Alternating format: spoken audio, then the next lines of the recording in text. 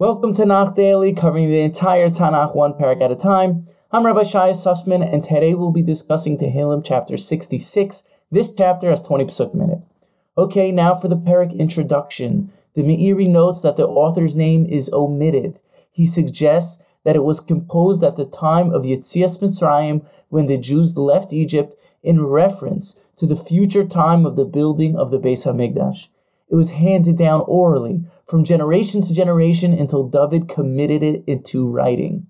Alternatively, the Meiri suggests David wrote this himself about exile, and the Radak and others explain David wrote this with prophetic insight about the process of the final redemption and in specific kibbutz galius, ingathering of the exiles.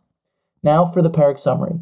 The chapter is a joyous, celebratory praise of Hashem with 4 distinct parts. The first describes the running of the world through natural order. David invites all the peoples of the earth to see the works of God and sing his name. The second refers to God's way of running the world through nisim, miraculous means. His might is unlimited and he rules forever.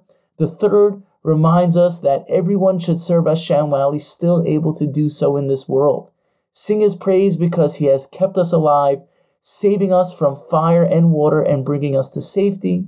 And lastly, David relates to all God-fearing men that he will bring sacrifices at the Holy Temple because God is good.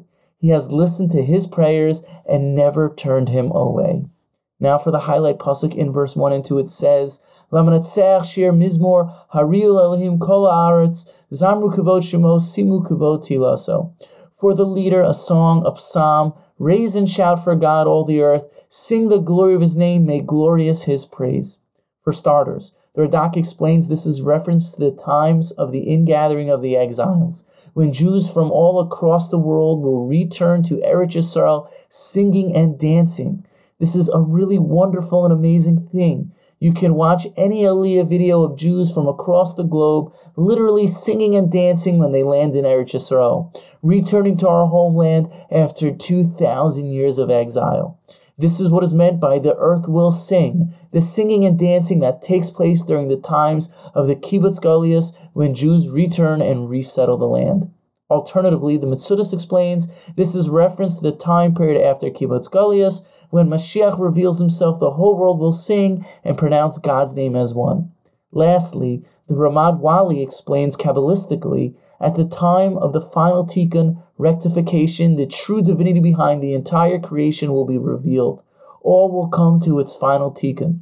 Because it's known in exile, the Shekhinah cannot fully shine. Exile is like thick clouds that prevent the divine light from fully illuminating the world we see.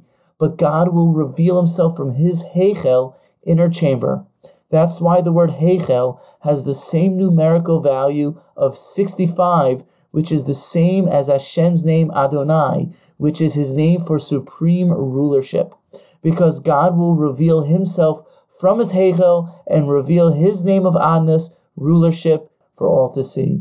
Let us merit in the way of David HaMelech to scream God's name throughout the earth and live with a vision way beyond the current moment to connect to the reality of when God and his name will be one.